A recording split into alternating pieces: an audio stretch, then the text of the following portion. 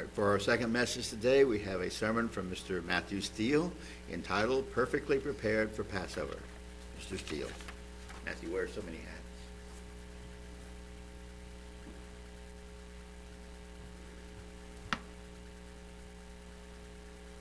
Good afternoon, everyone. I have way too many wires on me. I'm going to get electrocuted. Apologize. Well, as you already noticed, the title of my message today is Perfectly Prepared for Passover. And I didn't choose that title just because of the great alliteration in there and the poetry of it. I chose it because it represents two, perhaps sometimes conflicting points of view. It is both a question and an answer. It is a question and a statement, in fact. And we're going to dig into that a little bit, and maybe I'll get to explain to you what I mean by that. There are at least two ways of approaching Passover, of preparing our minds, our hearts for the Christian Passover as we celebrate it. The first is this long tradition, and Reg alluded to it earlier, of self-examination. We're all familiar with that scripture. Paul, in writing to the Corinthians, in 1 Corinthians chapter 11, starting in verse 23, he says, "For I received from the Lord that which I also delivered to you, that the Lord Jesus, on the same night in which he was betrayed, took bread. And when he had given thanks, he broke it and said, 'Take, eat, this is my body, which is broken for you. Do this in remembrance of me.' And in the same manner, he also took the cup after, saying, 'This cup is the new covenant in my blood. This do as oft as you drink it in remembrance of me. For as often as you eat this bread and drink this cup, you proclaim the Lord's death until he comes. Therefore, whoever eats this bread,' says Paul, 'or drinks this cup of the Lord in an unworthy manner will be guilty of the body and the blood of the Lord. But let a man examine himself, and so let him eat of the bread and drink of the cup. For he who eats and drinks in an unworthy manner eats and drinks judgment unto himself, not discerning the Lord's body.'" And so we get from this scripture, this admonition, this idea that we should examine ourselves before we take of that bread and that wine, before we celebrate that solemn Passover observance, that memorial of Jesus, our sacrifice, our Passover lamb. And it's also this same scripture that can give us pause, can't it? Especially on that night when we read it, right before we're about to partake of those symbols. It can give us pause. Have we done the self-examination? Did we do that self-examination before we arrived at that place? Have we examined ourselves? And if so, what are we looking for? What are we examining ourselves for? Because that is the critical point in this passage. You know, there has to be a reason for an exam, right? I mean, oftentimes in French, in school, I kind of thought there wasn't a reason for the exam because, well, all the Europeans are learning English anyway, right? But we have to have a reason, a purpose. There is a purpose behind any examination, any test that we have to take. We have to know what we're looking for so we can make a determination. Are we passing or failing? We have to know if we can, I've got this. I can relax. I've got this exam. Who's ever done that in school? Or, no, I need to do all that study that I should have done for the last few weeks tonight. So we prepare in some ways, but based on what the exam is about.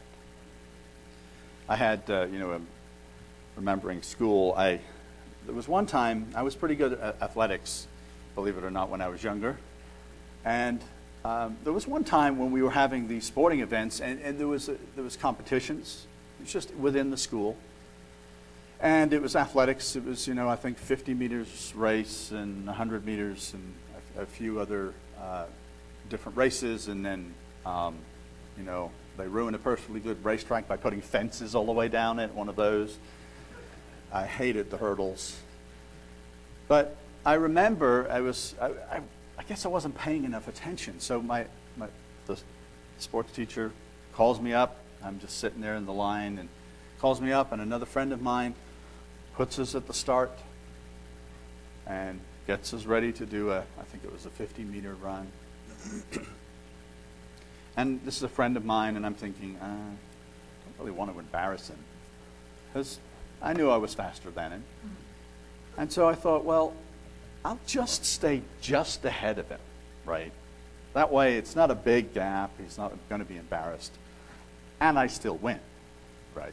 I mean, you've got to still win. So I do that. And so I'm coasting along as happy as can be, not really breaking a sweat, and my poor friend here is struggling. And I think we even had a little conversation along the way. And I finish, and the teacher comes up to me with his stopwatch, and he's writing down on the board, and he says, "Congratulations, Matt. You just won the gold." What now? Wasn't that a warm-up heat? I thought that was a warm-up heat. Well, it turns out it was time trials.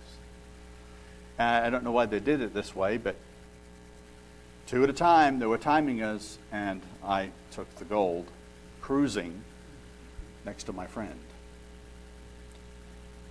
Now, how greater my score could have been, my time could have been, if I had recognized the reason I was running, the reason that I was being tested. And that's important for us to remember in our preparation for Passover. Why are we being tested? So is that what Paul's asking us to do? To fully test ourselves, examine ourselves. And what does he mean by that? In verse 28, the word that is translated from the Greek examine in the English means to test or to analyze. And that word itself is then derived from another Greek word which means to test or be tested or approved. And then that word in turn is also derived from another root word which means to be received or receive or accept. Accepted.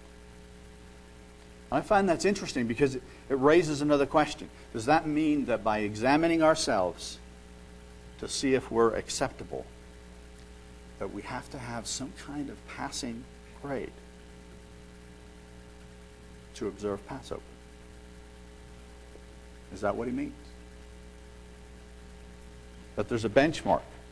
There's a level of achievement that we must reach in order to be accepted, in order to pass the test. And yet, that's not really what Paul's saying here. In fact, he's not saying much about that at all. He just says, don't take it unworthily. And then doesn't give us any more detail. What do you mean by unworthily?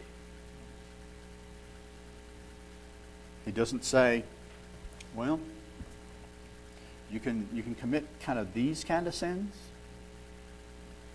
but not these kind of sins. He doesn't say,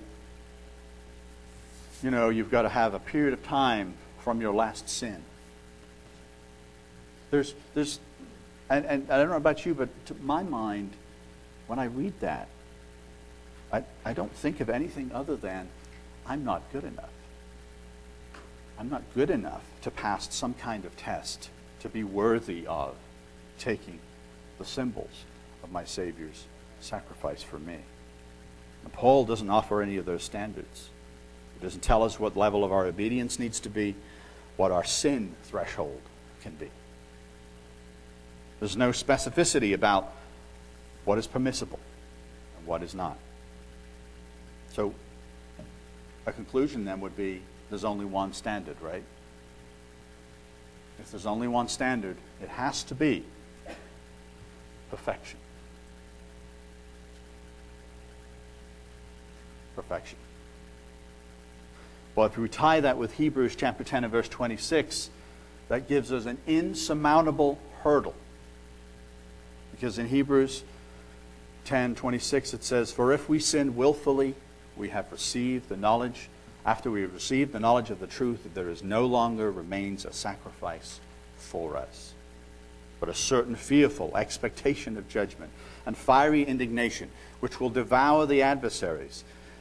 Anyone who has rejected Moses' law dies without mercy on the testimony of 2 or 3 witnesses. How much worse punishment do you suppose will he be thought worthy who has trampled the Son of God underfoot, counted the blood of the covenant by which he was sanctified a common thing, and insulted the Spirit of grace?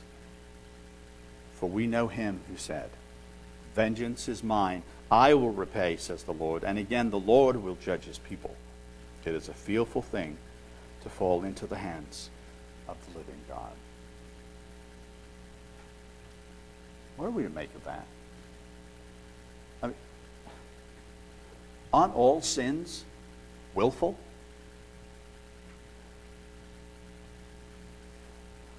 I mean, we sin consciously. I don't think a lot of us go around sleepwalking. Well, maybe some of us go around sleepwalking, especially on this day, right? But aren't all sins willful? Don't we have a choice?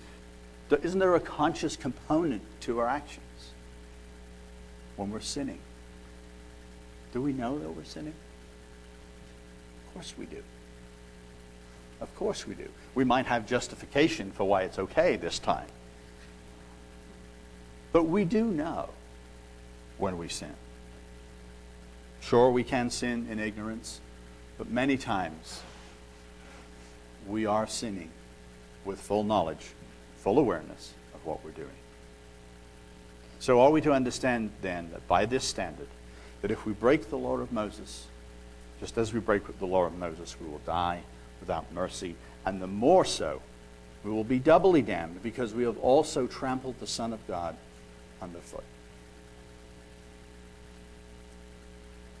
Sinning willfully after once accepting the Son of God, after once accepting the Son of God as your Savior, as my Savior, what are we to do? What can we do? If the writer of Hebrews is correct, then there's nothing more that we can do. There's no more sacrifice for sin. We've insulted that Spirit of grace, and surely we have fallen short of the standard. Our self-examination in this sense would seem to confirm that this building in a few days' time will be empty on Passover by this standard. Not one of us will be able to eat that bread and drink of that cup. But how can this be? What would be the point? What would be the point of observing Passover if none of us could be there? If none of us are worthy of the body and the blood of Jesus Christ? Paul himself, by his own words, would not be worthy to take the bread and take the wine. He also would be condemned. In Romans chapter 7 and verse 21, he says, "I find then a law, that evil is present with me, the one who wills to do good. For I delight in the law of God according to the inward man, but I see another law in my members, warring against my mind, and bringing me again into captivity to the law of sin, which is in my members. O wretched man that I am," he says, "who will deliver me from this body of death?" How can we be delivered from this? And we could say the same. If there's a standard that we must meet, then surely it is the law. And if we willfully break the law, then, according to what we just read in Hebrews, that's the whole shooting match. That's it.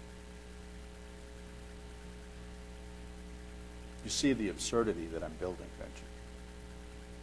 The absurdity in that kind of view. But that's the end result of examining ourselves in the wrong way. That's the consequence of an incorrect self-examination. If we think that there's some sort of sinless standard for us to attain in order to participate in the Passover, then there is no way that we could participate in the Passover. And then, of course, there is no way that we could be redeemed. There is clearly something else going on here. I mentioned earlier that the Greek word for examine can be traced back to the root word meaning received or accepted. Clearly, it does not mean that we have reached some acceptable standard and are worthy to partake. So, where does that leave us? In Romans chapter 12 and verse 1, he says, I beseech you, therefore, brethren, by the mercies of God, that you present your bodies a living sacrifice, holy, acceptable to God, which is your reasonable service, and do not be conformed to this world, but be transformed by the renewing of your mind, that you may prove what is that good and acceptable and perfect will of God. For I say, through the grace given to me, to everyone who is among you, do not think of himself more highly than he ought to think, but to think soberly, as God has dealt each one a measure of faith. I'm not too sure if you've ever thought about it in this way, but there's a kind of exchange going on here. In this process of examination, in this process of Christian perfection, we're exchanging our sinful bodies for a piece of his sinless body. When I said this earlier to my wife, she's like, it sounds like the invasion of the body snatchers. And maybe in some way that is. We have been invaded, right? Our nice, comfy world has been invaded by the truth of God and the Spirit of God. And he has broken into our cozy little world and called us out of the world to be his. And we are engaging in this practice of body exchange. We're exchanging our poor, meager body for the body of endless life for Christ Jesus. Paul said we are to present our bodies a living sacrifice, holy, acceptable to God, which is our reasonable service. We are to give our bodies over to God. Not in some mystical kind of just spiritualistic sense. Actually, giving him authority over our bodies. Submitting our bodies to his work, to the things that he has called us to do. And if you think about it, our bodies are all that we really have, right? That's the last ultimate possession that we have. You can take away our homes and our cars and all of our possessions, and finally we are left with our bodies, and you can even take our clothes too. And all that we have is our bodies. And Jesus is asking us, will you exchange, will you offer your body to me? Because I exchanged and offered my body for you. Will we give up our body as that sacrifice to God? And without this body, we wouldn't exist. Our body is ultimately everything to us. So when God says, and when Paul says we are to offer up our body as an acceptable sacrifice, he is saying everything that we have, he is asking us to give in exchange for the body of Christ Jesus given for us. Paul says it this way in Philippians chapter 3 and verse 17. Brethren, join in following my example, and note those who so walk. In other words, follow me and follow those that walk like me.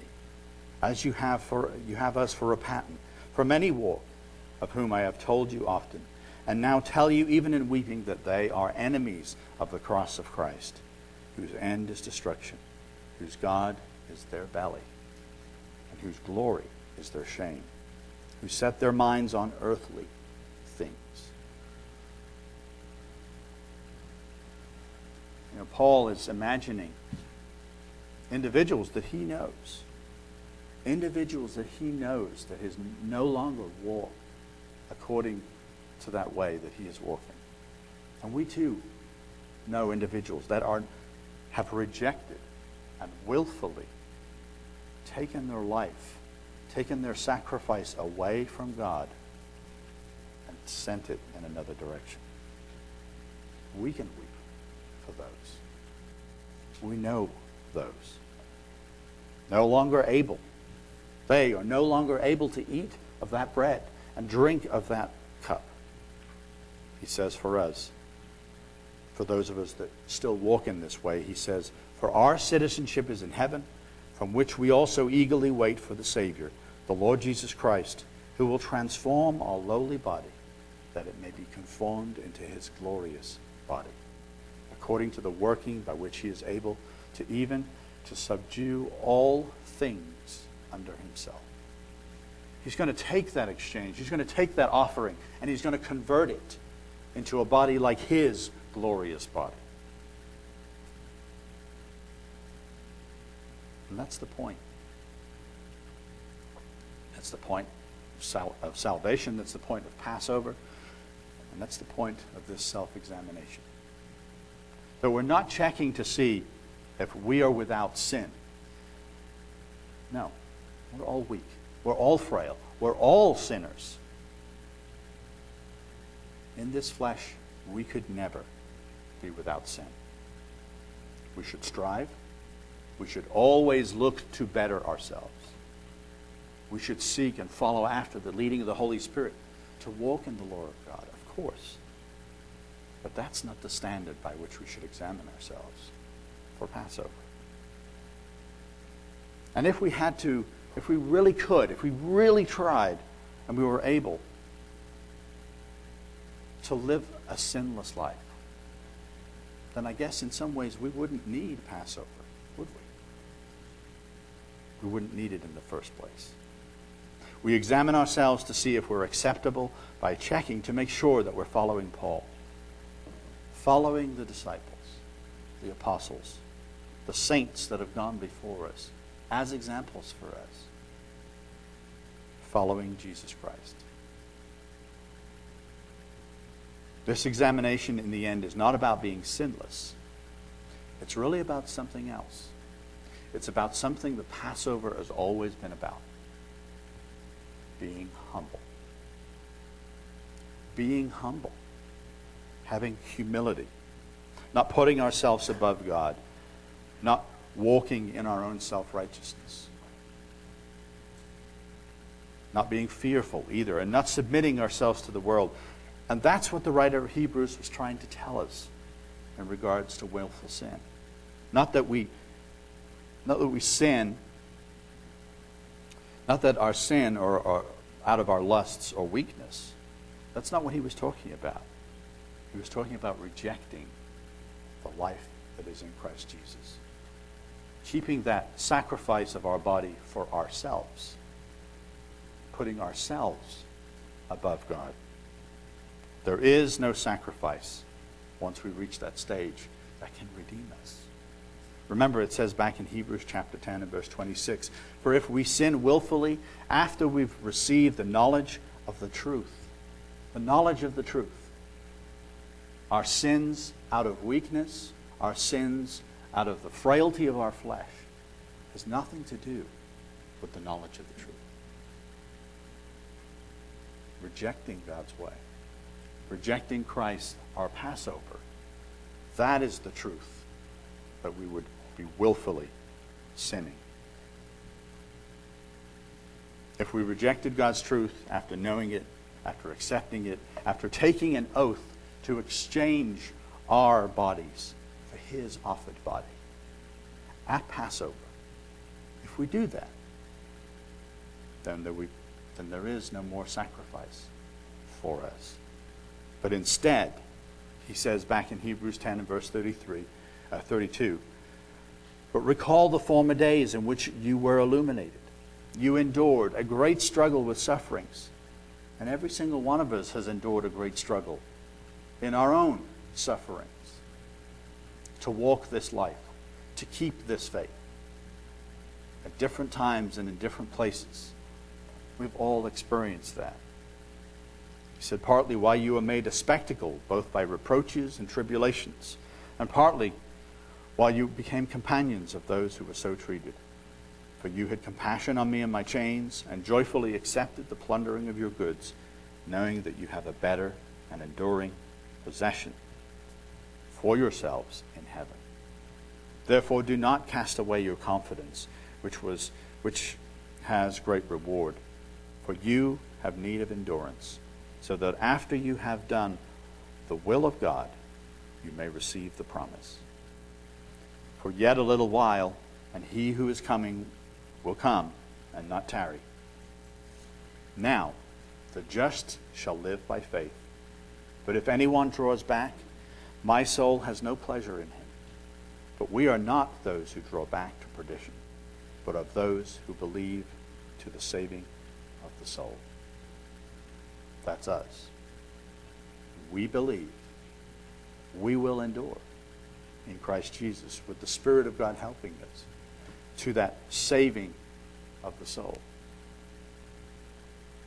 Our self-examination at Passover is really just a wonderful opportunity for us to recommit ourselves, recommit, and to humble ourselves, to exchange ourselves a little bit. That bread, that symbol of Christ's body, is a symbol of what we should be doing daily.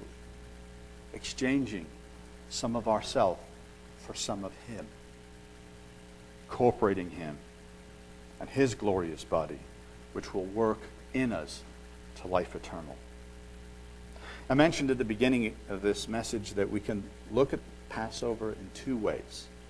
We can vainly try to find some kind of perfection, perfectly prepare ourselves for Passover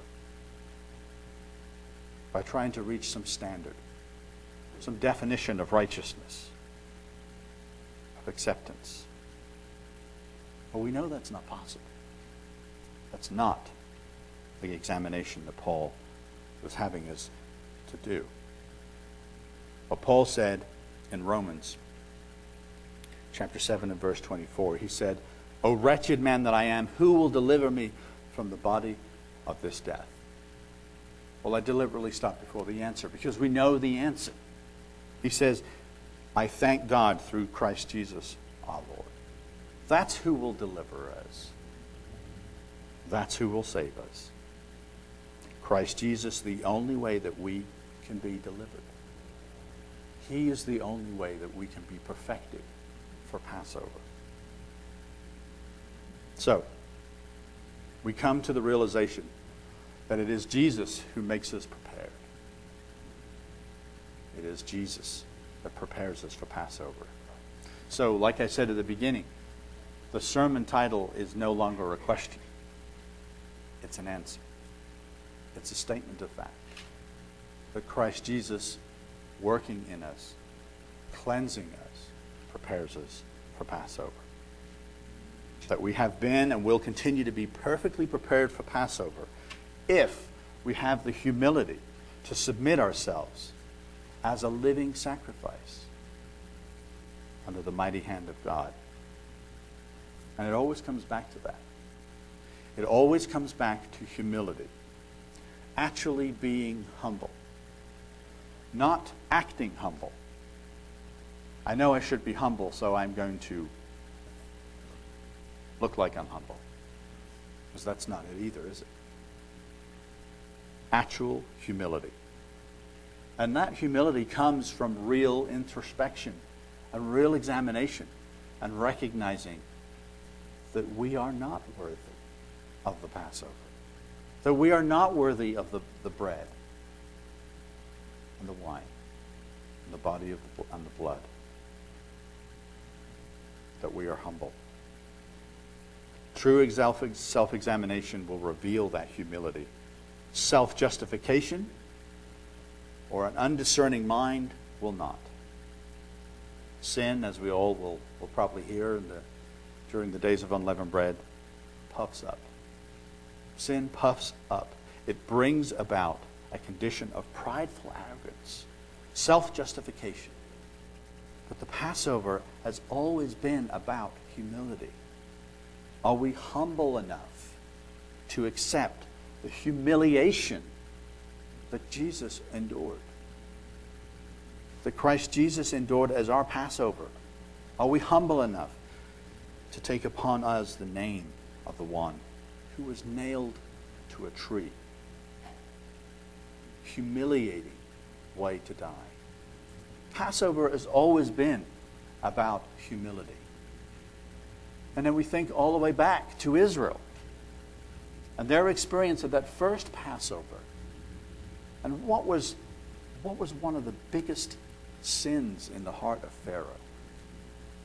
The opposite of humility was pride. God broke the pride of Egypt, broke the pride of Pharaoh with the humility of Passover. And then the Israelites themselves, we kind of forget, but at one point it was a new thing for them to, you want me to daub this blood on my door? What? This is odd. Kind of humbling. This is going to save me? I've seen the power of God for the last 9 plagues. This is going to save us. Just this thin layer of blood. Would we be willing to do that today? In our nice, manicured neighborhoods. Take some blood, put it on the lintels, the doorposts. I'm not suggesting we do that. There's probably some kind of code that says we shouldn't do that. But it would be humiliating, wouldn't it? It would be, people would think we were odd. Passover has always been about humiliation. Humility, rather.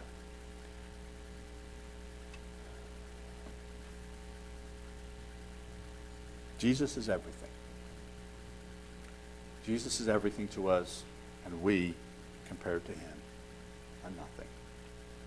And it is only that perfect blood of the Lamb that can prepare us for Passover.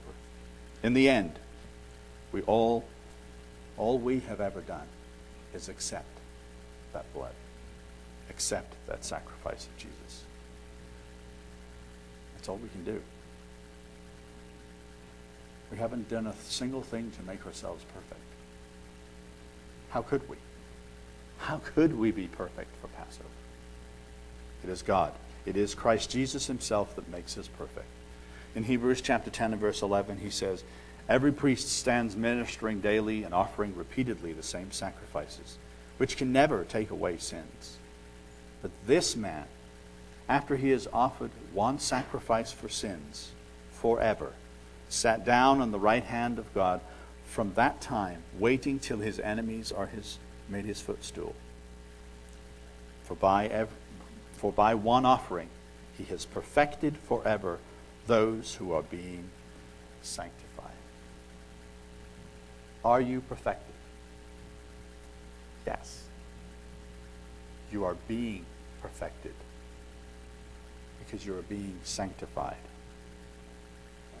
This is why we examine ourselves, so that we can remember that there is nothing we can do, so that we can get that big dose of humility and help us remember who it is that perfects us.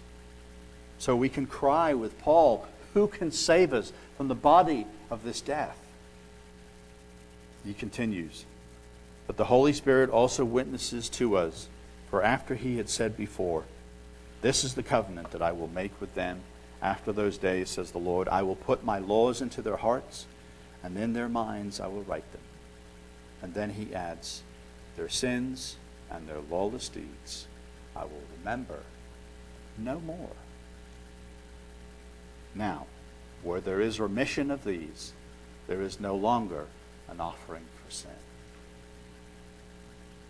And this is the irony in many ways of Passover. Because I'm sure most of us at one time or another have come to Passover service having our hearts full of regret, having our minds recalling sins, things that we struggle with, maybe things that we have done in that day. And we sit there waiting for services to start, maybe running through those things or trying not to think about them. All the while, as we're listing those out, God's saying, I don't remember those. I don't remember those at all. I don't recall that sin. You must be talking about somebody else. Because you are being made perfect. I am being made perfect. And we are being made into that new creature in Christ Jesus. He said he would not remember our sins anymore. Therefore, brethren, having boldness. Wait, boldness? We just went from humility to boldness. Boldness to enter the holiest by the blood of Jesus, by a new and living way, which he has consecrated for us, through the veil that is his flesh. And having a high priest over the house of God, let us draw near with a true heart in full assurance of faith, having our hearts sprinkled from an evil conscience and our bodies washed with pure water. Let us hold fast the confession of our hope without wavering, for he who promised is faithful. In closing, I'd like to turn to 1 Peter chapter 5, verse 6.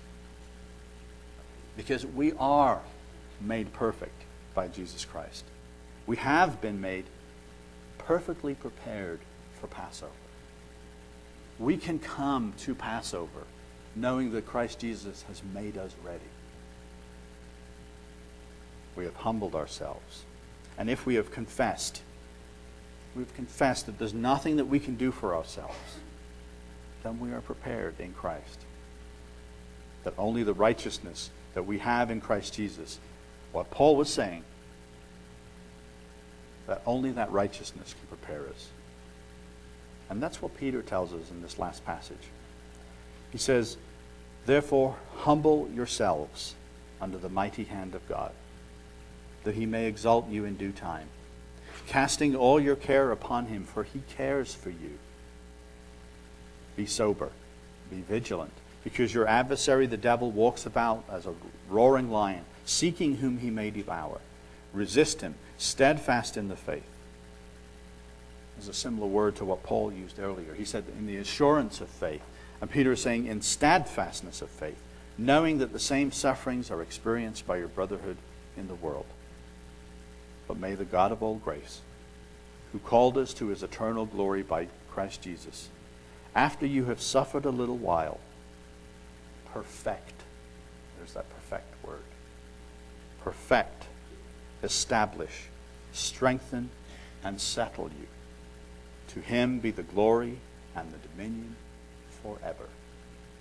Amen.